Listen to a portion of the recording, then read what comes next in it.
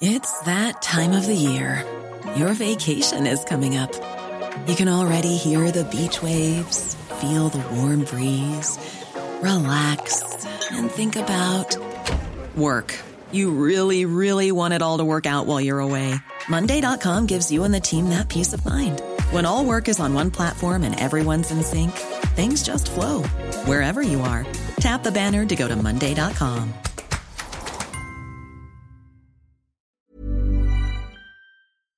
Hitler in the house. Not since Nuremberg has there been a more rapturous applause, a more rapturous reception for an actual Jew-killing, genocide-enabling Hitlerite. That's what happened in the House of Commons in Canada last week.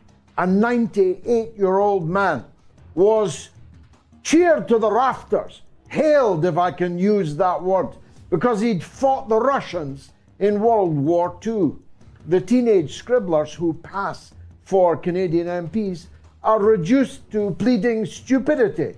They didn't know that anybody fighting Russians during the Second World War was fighting for Adolf Hitler. But it gets worse, much worse. Just you wait till my monologue. And Big Brother is definitely watching you. We've all gotten used to the surveillance society, difficult though it is to swallow. But now that surveillance society is on the offensive and is literally closing down entire corporations so that they cannot reach you with their contributors. You thought the online safety bill was bad. Wait till you hear what the British and French governments plan to do with Rumble, and it's probably heading your way too. So stay tuned, keep your seatbelts tightly fastened. It's going to be a bumpy night because it is the mother of all talk shows. You are listening to the Mother of All Talk Shows podcast with George Galloway. My tweet to draw attention to the rapturous rounds of applause, multiple rounds of applause for a Nazi in the gallery in the Canadian Parliament, obtained something like 6 million impressions and 100,000 responses. And it went around the world and it went around Canada. It had a seismic impact. Suddenly, the man that the entire all-party House of Commons in Canada were cheering to the rafters is now facing potential extradition to Poland to stand trial on war crimes charges. Nothing quite like it has ever been seen before. And I'm very proud of the work that we did to turn this subject around. It will prove to be an inflection point in the war, as I predicted that it would before I addressed the matter on the Mother of All Talk shows on Sunday. And I'll explain why in just a minute. But it gets worse. Not only did the entire parliamentary membership of the House of Commons in Canada rapturously receive this man, who was introduced as having fought the Russians during World War II. You would have thought that even a fool would realize that that must have meant, given he was 98 years old and from Ukraine, that he was fighting on the side of Hitler in the Second World War, when Canada was, of course, making a massive sacrifice of its young men in that war against Hitler. 1 million Canadian volunteers came to Europe to fight Nazism, and many of them lie in war graves in Normandy and elsewhere in Europe. And their war graves were crying out in agony at what the scene was as it unfolded in the Canadian Parliament. You could say it's a strong statement, but Justin Trudeau danced on the graves of these Canadian heroes who gave their lives against Hitler, whilst back home their Parliament was cheering a Hitlerite to the rafters. Not that they had no idea who he was, even if they hadn't any idea who he was, the mere arithmetic involved and the geography involved would have told them that this man must have been fighting with Hitler against the Russians in World War II. Who else could he have been fighting for? Was he a lone gunman fighting the Russians in the Second World War? But even if that's all they knew, it should have kept them on their beam end rather than up like clapping seals on their feet. But they did know. As a matter of fact, Prime Minister Trudeau met this man before the event. And thus the Speaker of the Canadian Parliament has been thrown to the wolves as a sacrificial goat. The blame does not lie solely with him. The blame lies with two others in the government, at least two others in the government of Justin Trudeau. First, the buck stops with him. He's the Prime Minister.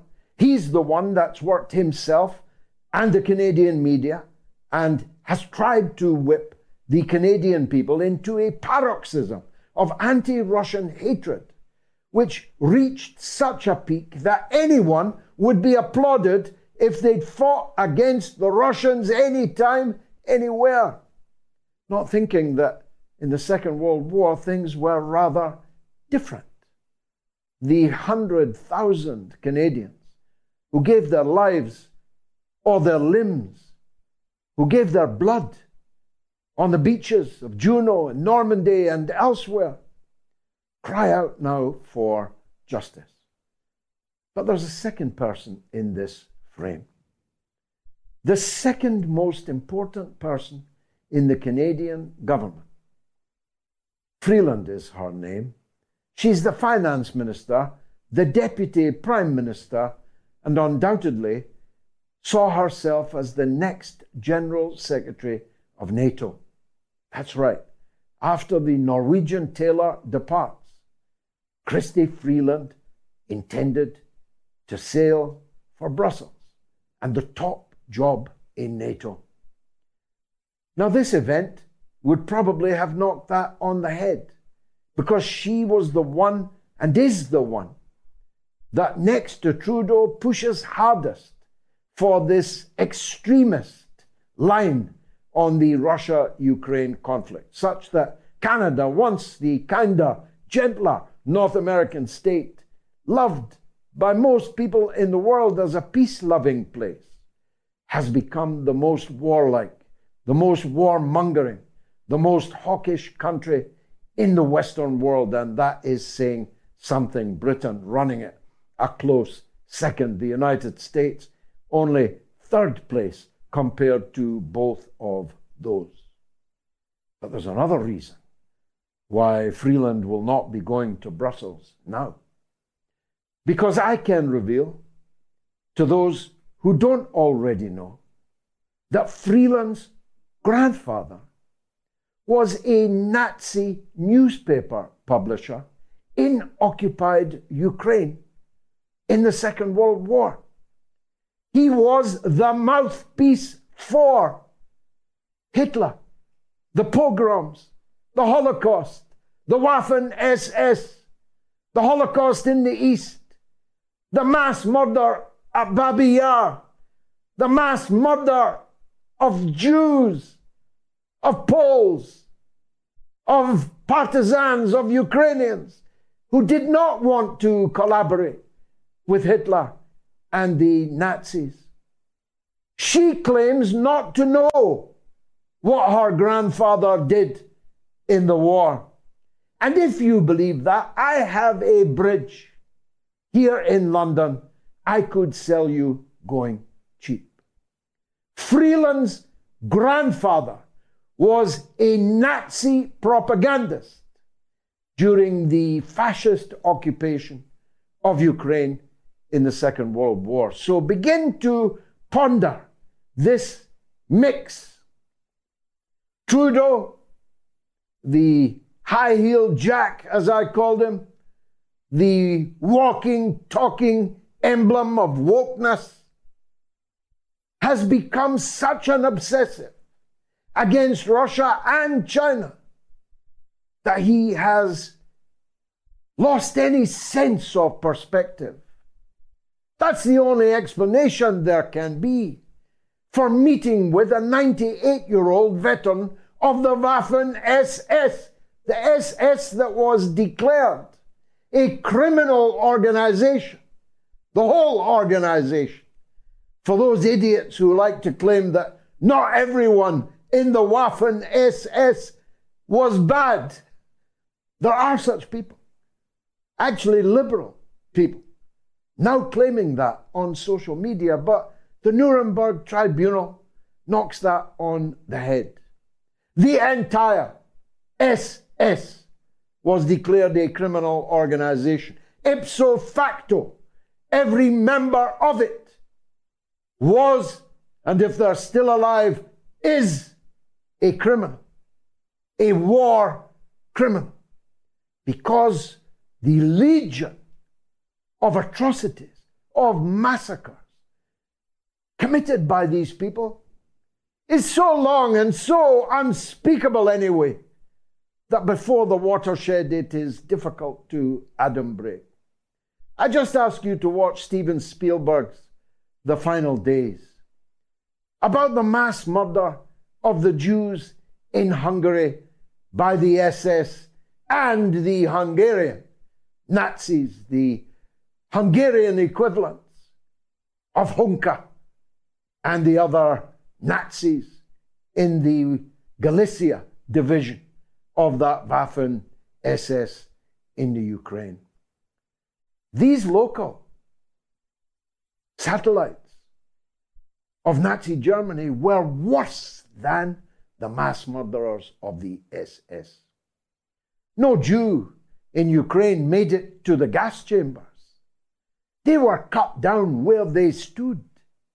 They were thrown into pits and mass murdered in those pits, covered in lime, after the final assassins had walked across their bodies, writhing in the pits, murdering anything that moved, just to be sure.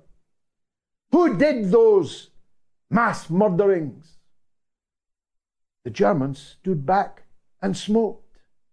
It was the Ukrainian Nazis that committed the massacre of Babi Yar. Babi Yar, where hundreds of thousands of Jews and others were massacred, was carried out by Ukrainians, the very kind of Ukrainians, now celebrated in towns and cities all over Ukraine, with statues and streets being renamed and buildings called after them. And the kind of Ukrainian that got a standing ovation by every single member of Parliament in the Canadian Parliament just a few days ago. But it gets even worse than that. Do you know who was in the audience? Do you know who gave a standing ovation to a veteran of the SS mass murdering machine? Do you know who was also on her feet, rapturously applauding? That's right. The German ambassador to Ukraine. The German ambassador to Kiev was up on her feet, applauding. This is beginning to look like history repeating itself. We've got the official representative of the German government applauding an SS veteran in Canada. We've got German tanks on the ground, burning actually, in the Ukraine, on the Ukrainian steppe where once they invaded and came within a couple of kilometers of Moscow itself. Raus! Raus! Achtung! These words, this tongue, is heard again on the former territory of the USSR. This history is repeating itself.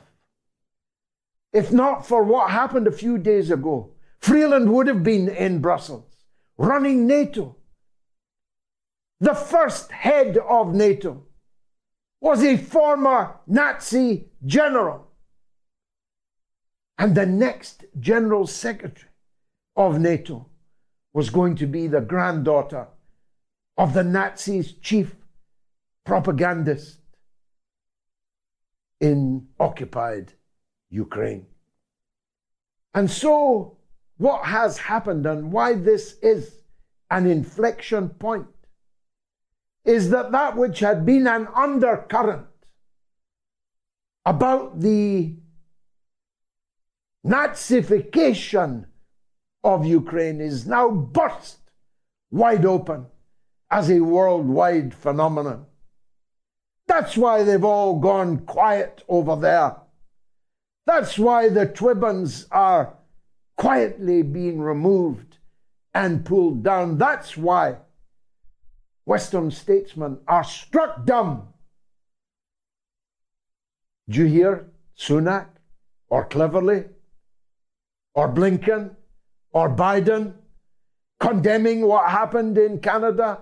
I did not hear a word from them because, frankly, there's really not much that can be said. The balls burst. It's all out in the open now. That which Putin had claimed and was laughed at, the need to denazify Ukraine, and as it turns out, way more than Ukraine, is now clear and obvious to everyone. All over North America, there are monuments, shrines to Nazis, to members of the SS in Canada, in the United States, and everywhere where these former prisoners of war were sent. They are, of course, now second, third, fourth, fifth generations, the progeny of these mass killers. And not that many of them seem to have disavowed the ideology and actions of their forefathers. So we have a Nazi problem in the West. We have a Nazi problem in NATO. They have a big Nazi problem in Canada and a giant Nazi problem in Ukraine. Try selling that the next time you're asking your taxpayer to stump up even more scores of billions in your currency to keep that regime in Kiev afloat. Now, let me turn briefly to the other big story of the week. Newspeak. George Orwell's 1984 looking increasingly like an instruction manual rather than a novel warning us of the dangers of authoritarianism, of totalitarianism that we thought we had defeated in 1945, but we had not.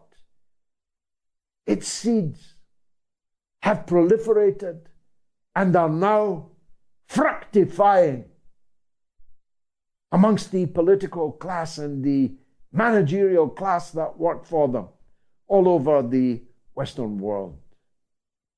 The idea that the Online Safety Bill, now Act, in Britain, will allow a censor to decide what you can see, not on the television, not what you can listen to on the radio, no, what you can watch on the internet. The internet, the global frontier, that was going to set us all free to find the points of view, the analysis that we felt we wanted or needed in order to make valued judgments on the great issues of the day, foreign and domestic. That internet in Britain is now in the hands of Ofcom, and a woman you've never heard of who can decide to tell YouTube, to tell Twitter or X or Instagram or Facebook or any of the other social media companies, take that down. Take George Galloway's show down. Not because he said anything illegal. Not even because they think it's misinformation. They call it malinformation, which means it might well be true, but we don't believe that that information is in the public interest. And if the social media company refuses to take it down, they will be fined up to millions of pounds for their refusal. And of course, that means they're going to take it down. And so, any day now, some of the people that you follow, that you go to for information or maybe just for an alternative point of view, will not be there because the British state censor has taken them down. Is that what your father fought in the Second World War for? Is that what your grandparents endured the Second World War for? That we, who used to call ourselves the free world, are now amongst the most unfree of them all. And to put a tin hat on it, because Rumble, a foreign corporation, a capitalist outfit, for business reasons, refused to remove he who I cannot name, or algorithm will kill this show. Rumble is about to be banned in Britain. Turns out it's already banned in France. Can you believe it? And if they ban Rumble, how long before they ban Twitter? They hate Elon Musk because he has nailed his colours to the mast. He's for Trump and not for Biden. He's for peace in the Ukraine and not for war. He's skeptical about all these lockdowns and never-ending injections. He can't be relied upon, Mr. Musk. And above all, perhaps, he's returned some semblance, at least, of freedom of speech on his platform. Rumble today, Twitter tomorrow, why not? It's said of serial killers that once they've murdered their first, each subsequent victim is more easily murdered. They get into the habit, you see. The murder of freedom of speech is well underway in this country and almost certainly in your country, wherever you are. I'll be right back with expert testimony. Stay tuned. A lot can happen in the next 3 years. Like a chatbot may be your new best friend. But what won't change? Needing health insurance. United Healthcare Tri-Term Medical Plans are available for these changing times. Underwritten by Golden Rule Insurance Company, they offer budget-friendly, flexible coverage for people who are in between jobs or missed open enrollment. The plans last nearly 3 years in some states, with access to a nationwide network of doctors and hospitals. So for whatever tomorrow brings, United Healthcare Tri-Term Medical Plans may be for you. Learn more at uh1.com. Millions of people have lost weight with personalized plans from Noom. Like Evan, who can't stand salads and still lost 50 pounds. Salads generally for most people are the easy button, right? For me, that wasn't an option. I never really was a salad guy. That's just not who I am. But Noom worked for me. Get your personalized plan today at Noom.com. Real Noom user compensated to provide their story. In 4 weeks, the typical Noom user can expect to lose 1 to 2 pounds per week. Individual results may vary.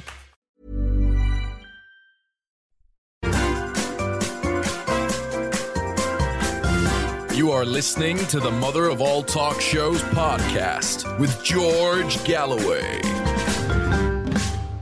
Now, Big Brother is definitely watching me. I'm pretty sure he's watching Dr. Robert Epstein.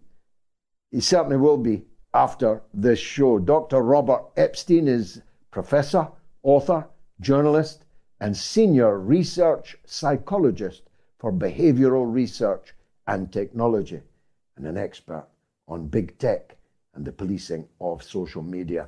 Dr. Epstein, thank you for joining us. I'm now past worrying myself about the surveillance society. I don't do things that I'm ashamed of, and therefore they can spy on me all they like. But I am very concerned that they may be poised to stop me speaking to other people like you and like the big audience for this show. Am I right to be worried? I know more about that probably than anyone in the world. And yes, you were right to be worried. Well, tell us, first of all, how we got here and where we now are and where they might be going next. Well, as you said yourself, the internet initially, the hope would be a kind of playground for ideas. It would level the playing field. I mean, no one foresaw what's actually happened. So what has happened? What's happened is that the content we see is controlled mainly by two very large monopolies, neither of which can be broken up.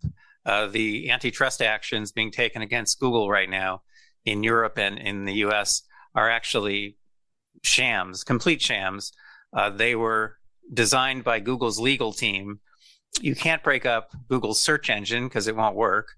And you can't break up Facebook's social media platform because that would be like putting the Berlin Wall, through the center of every home in the world. So, these companies know this. So, they work with the lawmakers and regulators to their own advantage. So you end up with very big monopolies controlling content and deciding what now more than 5 billion people around the world can see and cannot see. And you've said this yourself, and I know you're concerned about that, and you're worried about your own presence being suppressed on the internet. And these companies, Google especially, they're very aggressive and also very arbitrary in the decisions that they make regarding censorship and suppression. And they do work closely with governments. And unfortunately, the new law that just went into effect in the EU and the law that might be going into effect in the UK, they create a closer tie, closer than it's ever been, between the big tech companies, the big tech monopolies, and governments. So the tech companies become kind of agents of change for the governments. No matter how you look at this, it's a dire situation. Back in 1961, President Dwight D. Eisenhower, by the way, was head of Allied forces in World War II. But this was his last speech as president. He talked about the rise of a military-industrial complex. He was concerned about that. People still repeat that phrase quite a bit. But in that very same speech, people don't know this, but I went back and read it. In that very same speech, he warned about the rise of a technological elite that could someday control public policy without people's knowledge. Well, the truth is the technological elite are now in control. How do I know about all these things? Because I have been using very rigorous scientific methods for more than 11 years to study the new powers that these tech companies have to shift people's thinking and opinions and votes. And I've developed a possible solution, a way to make these companies accountable to the public for the first time. I've developed monitoring systems. In other words, I've developed ways of doing to them what they do to us and our kids 24 hours a day, to surveil them as they surveil us, and to make the information public and to share it with public officials. So, I'm trying my best. I'm doing my best. My team is the only team in the world that does this kind of research and does this kind of monitoring. There's something wrong with that picture. But bottom line is, yes, you have cause for concern. It would be less worrisome, Doctor, wouldn't it, if we had politicians that believed in freedom of speech and freedom of expression? I think we can safely say we now don't. So those who are in power, the opposition might feel differently until they are in power. But those who are in power have no greater ambition than to stay in power, and staying in power depends upon shaping the narrative, shaping the public square and the discourse therein in a way that is not disadvantageous to them.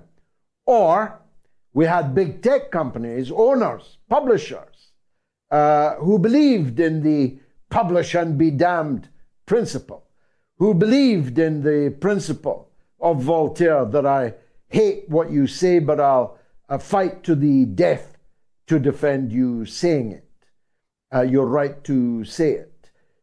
Given that we don't have that kind of publisher and we don't have those kind of politicians, we're in a very, very difficult place, Doc. Well, absolutely. And this is something now that we have learned how to measure very precisely. So at the moment, we're building the world's first, we call it nationwide digital shield. If you want a kind of a peek at what's coming, in fact, this is going to be updated very soon. It's going to look a lot better within a few days. You would go to americasdigitalshield.com.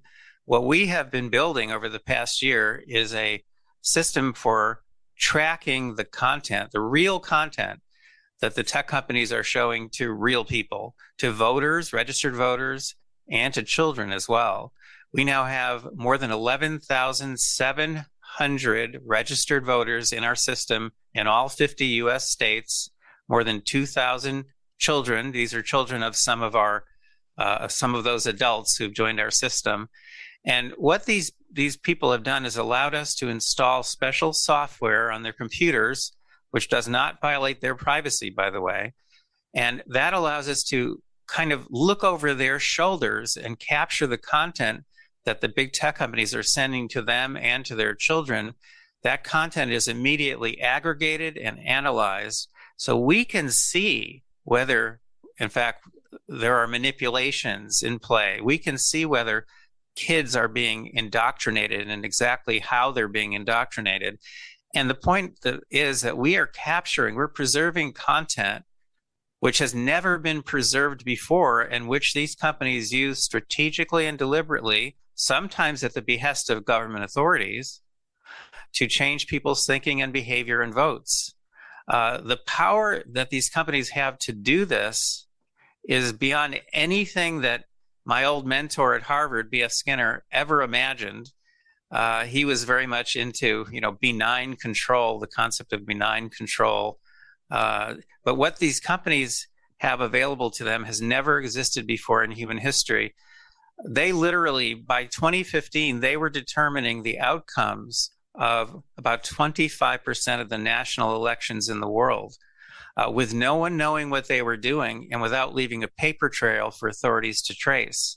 So I just want to introduce one concept here, and then I'll let you interrupt me. I'll let you talk. And that's the concept of ephemeral experiences. In 2018, there was a leak of emails from Google to the Wall Street Journal, in which employees at Google were talking about how can we use ephemeral experiences to change people's views about Trump's travel ban. Well, my head spun when I saw that, because that's what my team and I had been studying since 2013 for more than 5 years at that point. And we had been learning in our experiments that by manipulating ephemeral experiences, these fleeting experiences we have online, like search suggestions that are being flashed at you while you're typing a search term, the search results that appear in the list below, the ordering of YouTube videos on YouTube, the up next video that plays automatically if you do nothing. All of that is ephemeral, which means that it's generated on the fly just for you. It disappears, it's stored nowhere, and no one can go back in time and preserve it. It's the ideal tool for manipulating the masses worldwide. And that's what we have learned now, not just to study and quantify, but we have learned to preserve it. Believe me, these companies never imagined that anyone ever would figure out how to preserve that kind of content, archive it, analyze it. They never imagined that. And so they're quite unhappy with me and my people, quite unhappy with us. But meanwhile, we are forging ahead, and we now have almost 12,000 field agents, all registered voters in all 50 states. In recent months, we have preserved more than 45 million. We crossed the 45 million mark yesterday. 45 million of these ephemeral experiences. And we have been identifying the bias and the manipulations that these companies are using to shift people's thinking and opinions and votes. Now, they can't affect everyone. They're affecting the people who are undecided. But think about it. In an election, it's the people who are undecided who determine who wins, especially in close elections. And Google knows exactly who those people are, and they are using these techniques strategically and deliberately to shift votes. We know in 2020 that Google shifted more than 6 million votes to Joe Biden, whom I happened to support at the time. But still, I object to the fact that a private company that's not accountable to the public can shift that many votes. If our system is shut down, if we can't find sufficient funding to keep it going and growing, if we shut down in the next few months, the 2024 election in the US, the presidential election, the outcome will be determined by Google. They will be able to shift in that election between 6.4 and 25.5 million votes. And again, if there's no monitoring system in place, they'll do it without anyone knowing what they have done and leaving no paper trail whatsoever for authorities to trace. Well, you're definitely doing God's work. I doubt if Elon Musk could be so described, but he is, I think, undoubtedly better than the others in that he has, to a considerable degree, though not entirely, freed his platform from what was the most corrupt relationship between the old Twitter, pre-Elon Musk, and the deep state. I mean, we now know, thanks to Matt Taibbi and Elon Musk himself, some of the heinous manipulation and corrupt dealing with secret security agencies and so on that Twitter was involved in before. How much longer will they tolerate that? If they are going to ban Rumble, isn't the ground being prepared for a potential ban on Musk? Oh, it's quite possible. In fact, I think that Musk would be extremely interested in what my team and I have been doing, the systems we've been building, because these are systems that create accountability where none has ever existed before. I've simply found it impossible to reach him. I'm able to reach lots of other prominent people, but I've been unable to reach Elon. But he's been speaking out against these companies and the way they suppress content. He's been speaking out against them for years. One of the reasons that he purchased Twitter was to change the way it operates, because they were operating in a very dramatically political fashion. But, Twitter is much smaller than these other entities, namely Google and Facebook. It's much, much smaller. So the real threats really come from the larger companies. Let's just take one example, Google's homepage. Normally, there's nothing on it except the little box where you type in your search term. But on certain occasions, they'll put a big, colorful display of something and a message. So on election day, for example, in the US, I'm sure they do the same thing in the UK. On election day, they have a big go vote reminder. Well, they get a lot of praise for doing that because everyone thinks that's a public service. But because we are monitoring, we know it's not a public service. It is a vote manipulation, a very blatant one.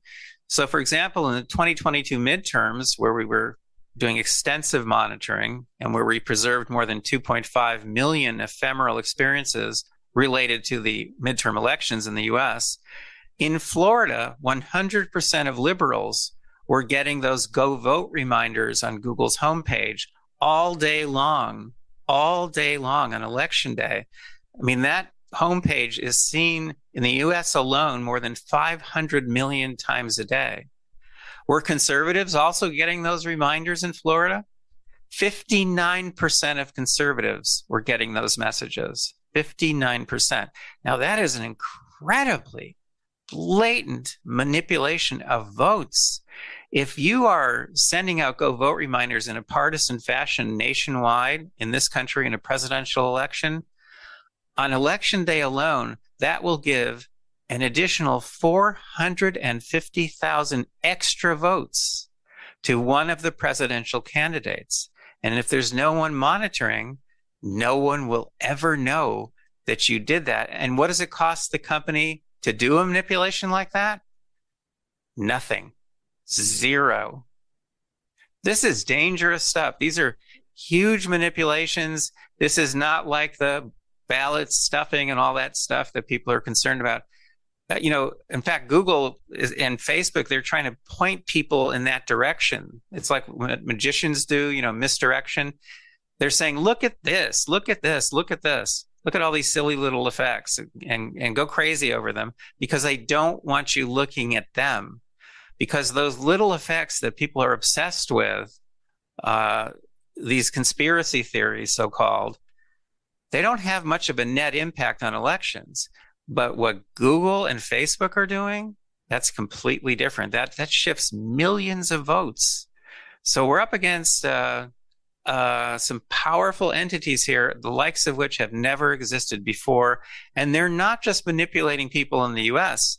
They're manipulating more than 5 billion people around the world.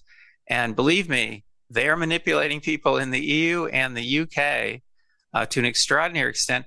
You know what's ironic about that? Just one more comment and I'll shut up. One more comment. What's ironic about Google's manipulations in the UK is that in the UK and the EU, they've both been very aggressive in taking Google on. And the EU has fined Google more than 10 billion euros in recent years for various kinds of manipulations, including favoring certain products in their search results. So they've gotten these fines and they've gotten orders to do this or that, but they've completely ignored them. What's lacking in both the UK and the EU is a monitoring system. If there's no monitoring system in place, you'll never know whether they are complying with orders, with rules, with regulations that they're supposed to be following. You'll never know they're doing it unless you're monitoring. Well, both Donald Trump and Elon Musk have been known to tune in to the mother of all talk shows. 2 million people every week do over the course of 7 days. I very much hope that they watched this interview, Dr. Epstein, and if they haven't, we'll do everything that we can to draw it to their attention. Thank you very much for joining us. Can I give out a link? Of course. People can learn more about my work and help to support it by going to mygoogleresearch.com. That's mygoogleresearch.com, and I hope very much that you'll help us. We're doing very important work, and we can't do it without your support. Thank you, Dr. Epstein. God's work indeed. Thanks for joining us. Let's hit the lines. Canada first, of course. Adam in Toronto. Welcome, Adam. What would you like to say? Hello, George. Thank you for taking my call. I just want to talk about the obvious incidents, of course, and also the woeful state of Canadian media. It took them 48 hours to actually cover the fact that the man who was celebrated was a Nazi. And Twitter got right into it within 3 hours. The first way I found out about that incident actually was by watching your show. So it got all across the pond, right into the UK, and I had to watch a British podcaster cover this incident properly. And and the other thing I want to talk about is so if you ever subject yourself to watching Canadian media, it's a tough watch, but that's the only way to understand. Somebody has to do going it. Through it. Somebody's got to do it, and the other thing was Trudeau's apology. I don't know if you've seen it, but his first appearance after that incident, he did not take any questions, and he gave a very lazy, unworthy apology, and alluded to guarding. He said we should guard ourselves. He blamed the Russians. Any sort of. He blamed the Russians. Guard ourselves from Russian propaganda. And honestly, what I gotta say is, if you're a Russian propagandist, you got the easiest job in the world. All you got to do is click copy and paste, or post your video without context, word for word. That's all I got to say. Thanks for covering this. God bless you, Adam. And I think that the Mother of All Talk Shows played an incredibly important role in making this finally the biggest news story in Canada, one of the biggest that there has ever been. And if not for us, my activity on Twitter and then our show on Sunday night, maybe it would have taken them 72 hours, or maybe they would never have gotten round to it at all. Certainly, in what was an incredibly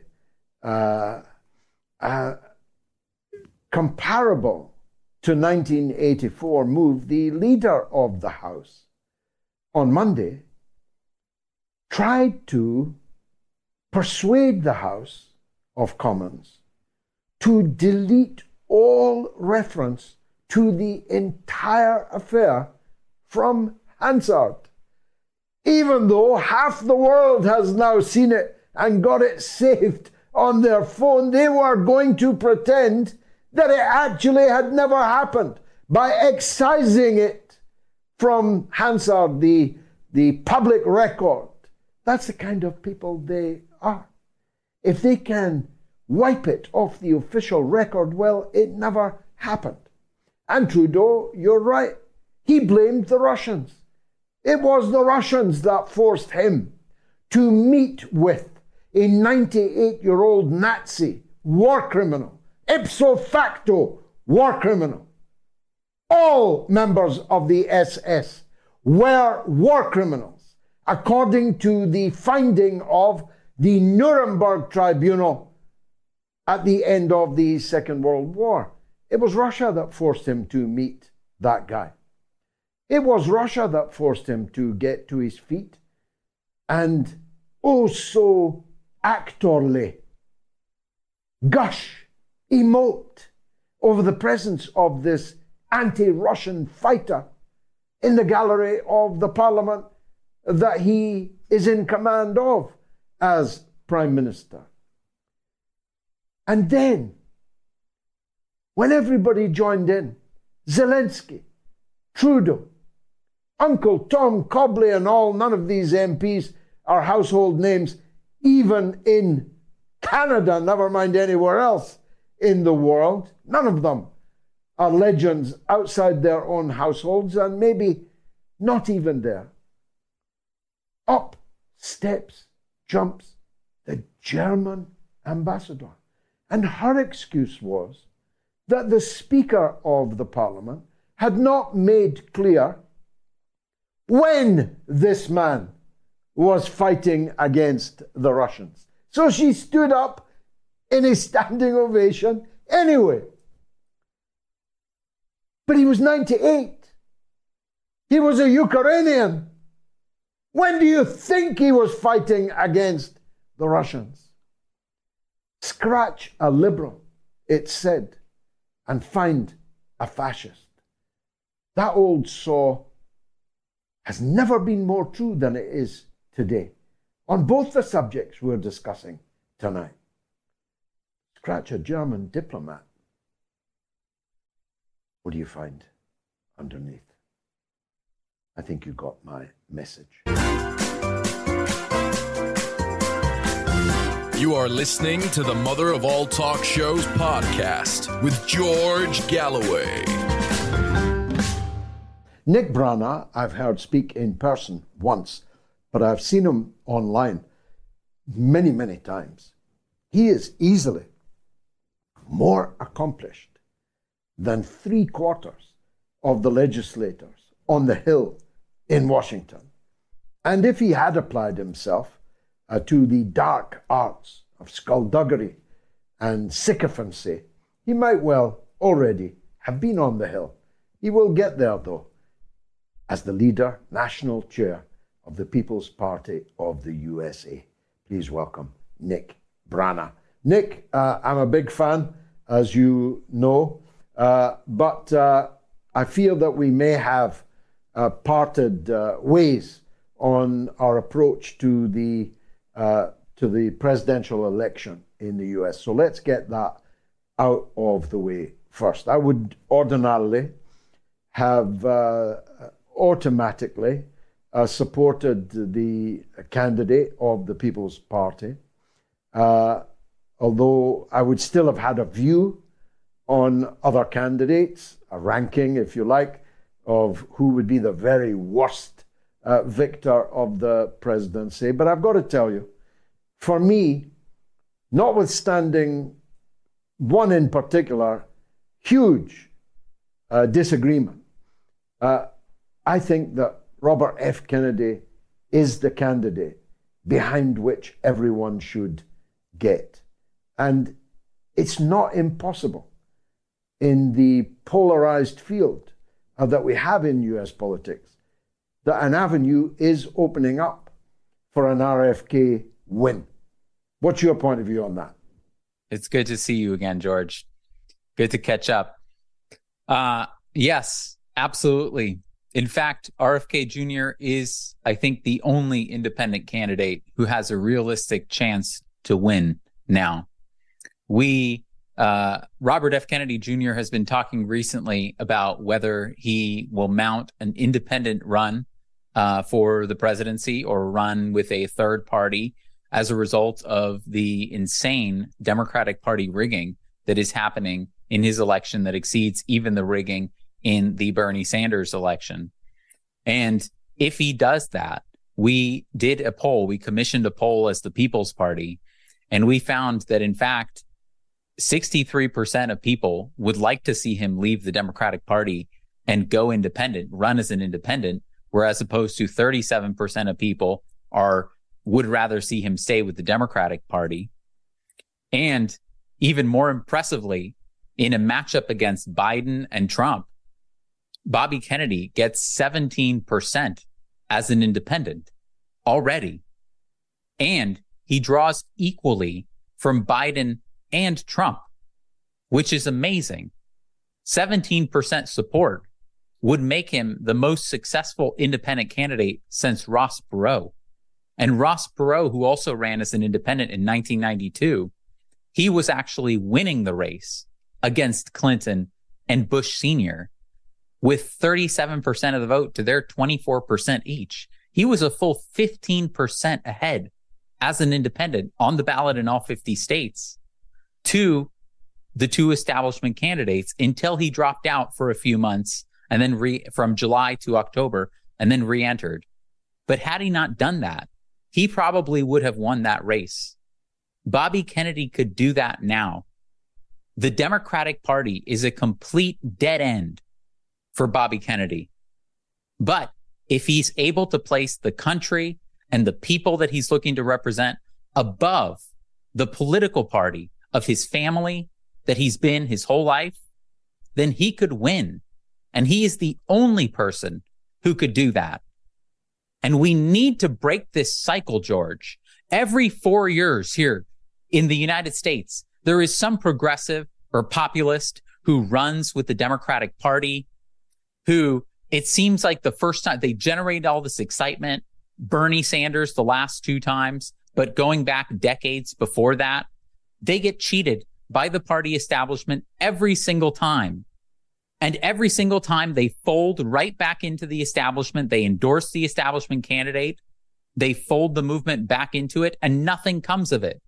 We have to break that cycle now.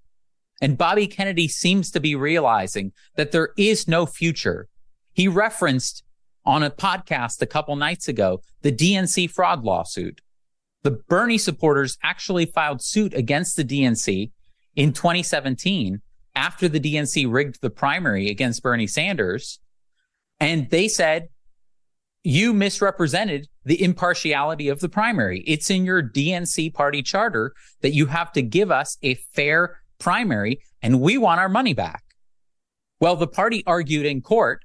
It said, we're a private corporation and we're entitled to rig the primary, and we'll give the nomination to whomever we want. And so it seems to be dawning on him that the independent path might be the only one. And if he can do that, then we might finally break out of this cycle of jumping from Democrat to Republican, Democrat, Republican. He could win as an independent. Well, Democrat to Republican, Republican to Democrat, with nothing changing. It's not that, if choosing Tweedledee rather than Tweedledum made any blind difference, one could see the point, but nothing changes. It's a uni-party. They have the same foreign policy. They have the same economic policy, the same. There are some hot-button cultural issues, pronouns and the rest that might differentiate one from the other, although each will have a liberal and conservative wing within it, even on those issues. But nothing really changes. And breaking the cycle is what I have long been interested in. Throwing a huge spanner in the works so that those works don't work anymore. And I have never seen a candidate better qualified to be the president of the United States than Bobby Kennedy. I mean, on everything, on the economy, on the environment, on big pharma, on labor issues, and of course, most importantly, overwhelmingly most importantly, his determination to end the forever wars, to stop the United States' headlong rush into what could end the entire planet and the human race. What's not to love? In fact, he seems to be the only candidate, George, who understands existential risk, both from nuclear war, but also from engineered pandemics and from artificial intelligence. We are simply out of time as a country and as a planet. We're developing technologies that could now wipe us out. Bobby Kennedy understands this. He talks about it. Hundreds of AI researchers signed a letter in May saying that artificial intelligence poses an existential danger to humanity, and yet they're barreling ahead with developing it for profit and raw power without any kinds of safeguards. So we're absolutely out of time. We have to make this kind of change now. The fact, George, that he draws from the Democratic and the Republican parties evenly actually gives him a level of immunity from the spoiler accusations that third parties generally face, because it makes it so that neither party can claim that their supporters are just benefiting, the greater evil by supporting him. I've never seen a candidate that draws evenly from Democrats and Republicans and is extremely popular with independents and non-voters. He could bring in millions of people. The 100 million people don't vote in every single election that we have, George, because they've completely given up on the two parties because they understand that nothing's going to change with them. So he has this unbelievable opportunity. Another thing that was amazing that we found when we looked into his support in running as an independent, which this is the first time that somebody has polled him in a head-to-head matchup between Trump and Biden as an independent, we found that he has more support among the general electorate, the American public, than he does in his own party. He gets a higher share of the vote in the general election than among Democratic primary voters, which, of course, the primary is completely rigged. But when you're running with Democrats, what remains of the Democratic Party is unfortunately the people who are watching MSNBC and CNN, who are the most propagandized people in the country. And you're trying to win an election that is already rigged and you're supposed to win a contest among those people. It's ridiculous. But if he goes independent, and he said he's going to decide, actually, George, in the next 2 weeks, by October 15th. So this is a rallying call to everybody. This is our best chance to break the cycle, is to call on Bobby Kennedy to go independent. Write him, tweet him, share it on social media, write into his contact on his website. If you see him on the campaign trail, call on him to do it, because it's either this or it's another dead end. The rigging, that the lengths to which they are going to rig it, is insane. And what people don't understand is that the DNC is essentially the Biden campaign. The Democrats and the DNC would rather lose the election than with Biden than win with Bobby Kennedy.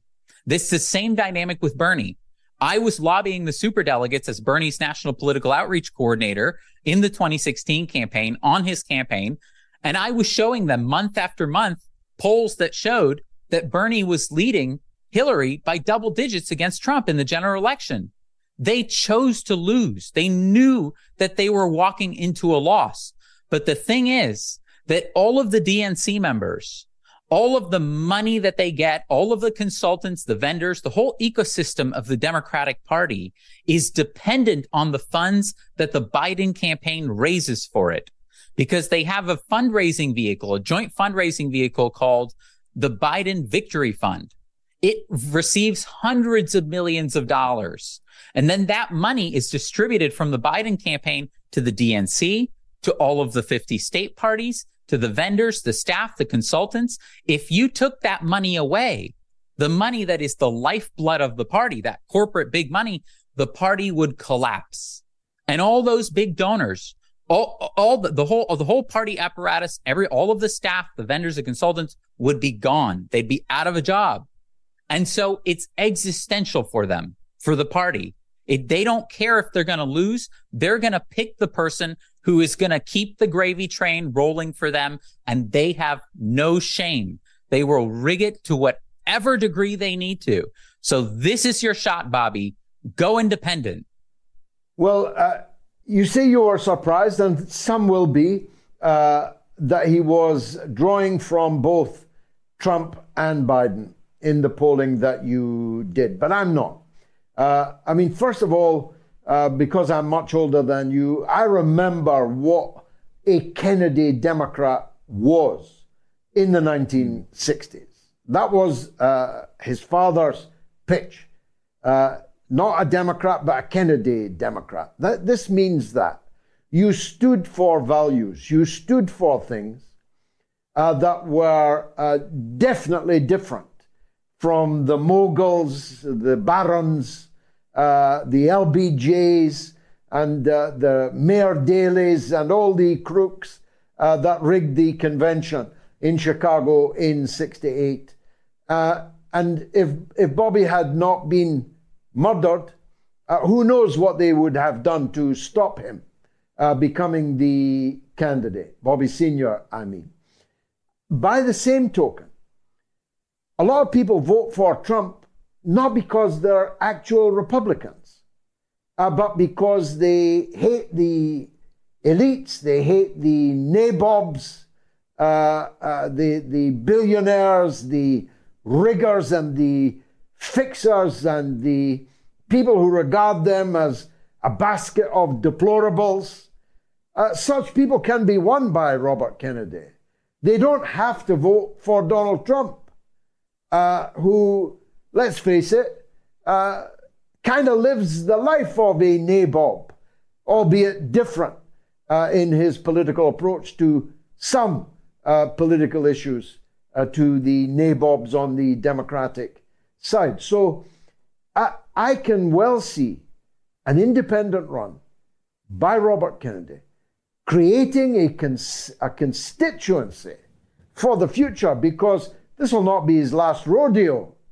Although he's not young, as a matter of fact, he's a year older than me, but he's vibrant and healthy and strong, and he could run again. He can influence the course of American politics, even if he doesn't win. What do you say? I think that I completely agree. And to see a Kennedy, of all people, place the people above the party apparatus, I think it would be so symbolic. His campaign has rooted itself around this concept of heal the divide in the country that is so polarized. Although I really believe it isn't as polarized as the media tells you. There's a commonality of interest among all of us. We all want to live a good life. We all want to end the wars. We're all outraged by the money that's paying for the social services and the business subsidies in Ukraine while people don't have food to eat here in the United States. And Bobby Kennedy opposes that.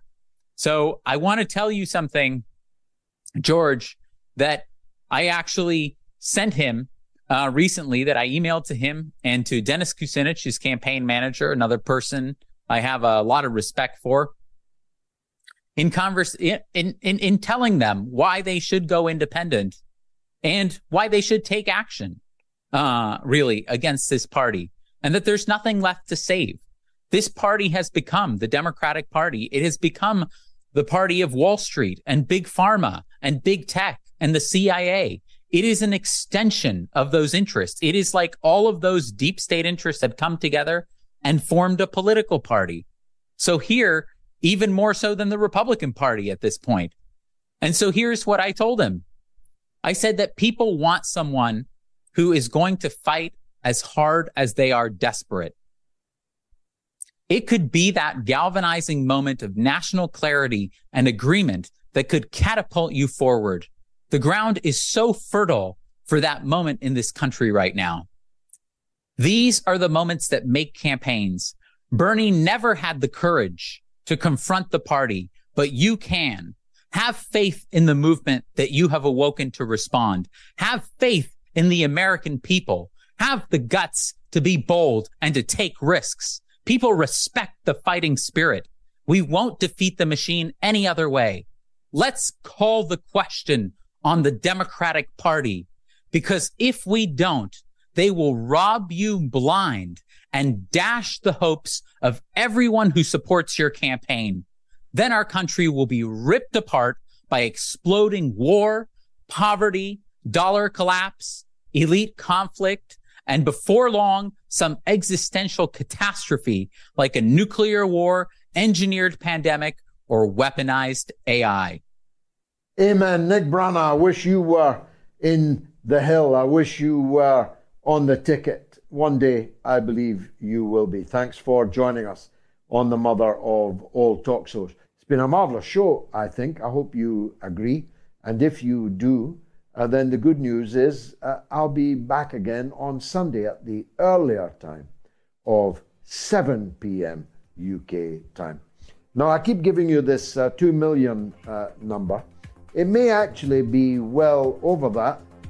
There are so many people watching clips of the Mother of All Talk Shows, we no longer have the staffing resources properly to count them. But do bring along another viewer anyway. Good night.